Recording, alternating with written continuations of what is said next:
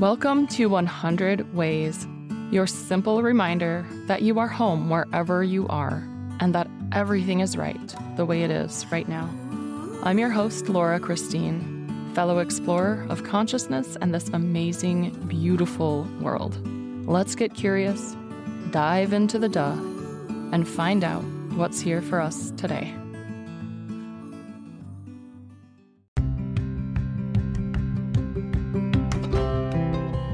Welcome to 100 Ways. This is your daily exploration of self and soul. I'm your host and fellow explorer, Laura Christine. Let's dive in and find our way home. May the 4th be with you. Or may the force be with you if you're listening to this on a day that it didn't come out. I'm going to read a poem from Hafiz, and this is going to a little bit set up some of the anecdotes and stories I'm going to start sharing about my travels around the country after uprooting myself from Oahu. If you've heard any number of episodes before this, you might know that I spent the majority of 2022 traveling the country, visiting friends, gathering experiences and stories and a lot of lessons. I would love to share some of the insights that I gained. Most importantly, however you're judging yourself for your home, it's not the worst. Just know that. You're fine. The poem is Coax Your Mind. Again, it's by Hafiz, who you know is my favorite. Who can look each day at a beautiful landscape in the distance and not at some point want to explore it? Who can look out at the ocean every morning and never venture beyond your common horizon when a boat I am offering to you, and even willing to do most of the paddling? It is good if something gnaws at your innards until you come to real terms with your potential. God, like a flea, may bite you somewhere to get your focus to shift. The holy, like a good poem, may enter you and coax your mind to wade out to more interesting internal space. Who can look at this world and not want to explore more? Who can explore more and not realize that the only thing there is to truly explore is our inner world? They are the same. One points to the other. The external points within.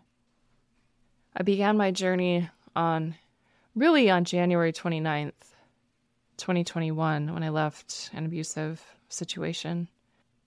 And wow, once you take yourself out of a circumstance that doesn't resonate with you, that doesn't feel like home to you, of course you need to know what home feels like to you before you can recognize what it doesn't feel like.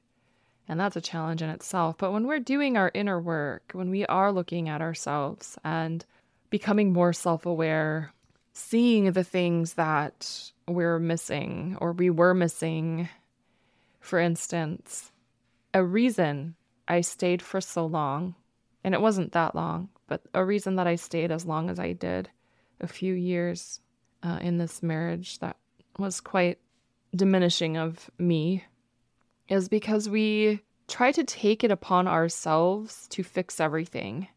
From within, if you're really spiritual like I am, like, okay, I must not be compassionate enough.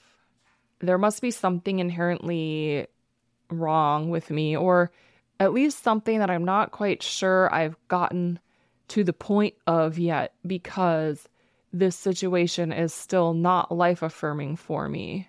And I should be able to transmute anything if I'm really enlightened. This is a really tough lesson. And it's a very common lesson as well. I see mostly women, and I am sure there are instances where men are in this position as well. But I'm speaking from my own experience and from friendships that I have that I've witnessed in the same type of circumstance, where we think that we should be able to make this thing work. We think that we should be able to do enough of our own inner work that our outer environment will change. Well, here's the truth. Our outer environment will change as we change our inner environment. However, in the case of a relationship, it doesn't mean the other person is going to change and become resonant with where we have gotten ourselves to. It means the people around us might actually just be different people, meaning we need to step out of that relationship. We need to honor what is true in us and accept whether or not what's going on around us is a match to it. If we are not being met at the vibrational level that we feel at home in, when we are exuberant and joyful and bright, creative, have energy and vitality running through us, have those dreams and feel love always. This is the baseline state of being a human, to feel creative and in a state of love constantly. If the outer environment around us is unable or unwilling to match that, our lesson is not to continue to keep trying to heal more of ourselves. Our lesson is to turn around and walk away. Some bridges need to burn. That was the hardest lesson I think that I've ever learned, and I am not the only one. It's always hard, but it is always very, very, very much worth it. I will be sharing my story about how I came into myself and then found home within myself no matter where I was. The top 5 sort of, I don't know if I want to call them lessons or tips, or just these top 5 tenets that came to me nearing the end of 2022 are these. Number 1, come home. Of course, what I mean by that is come home to yourself. Number 2, take the lightest path. Number 3, say what wants to be said. Number 4, love absolutely.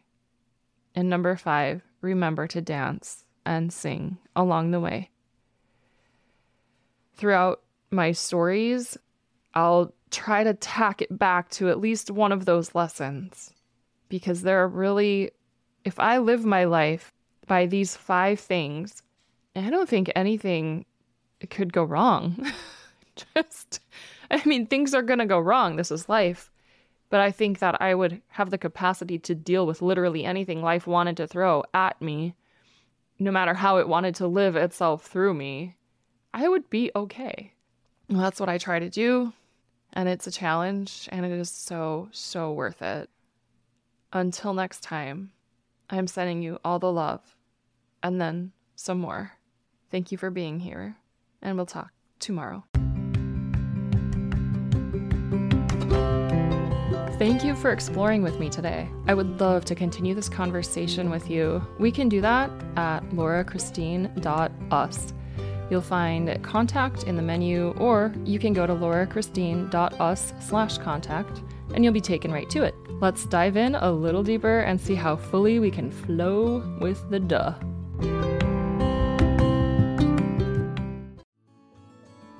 Thank you for being here.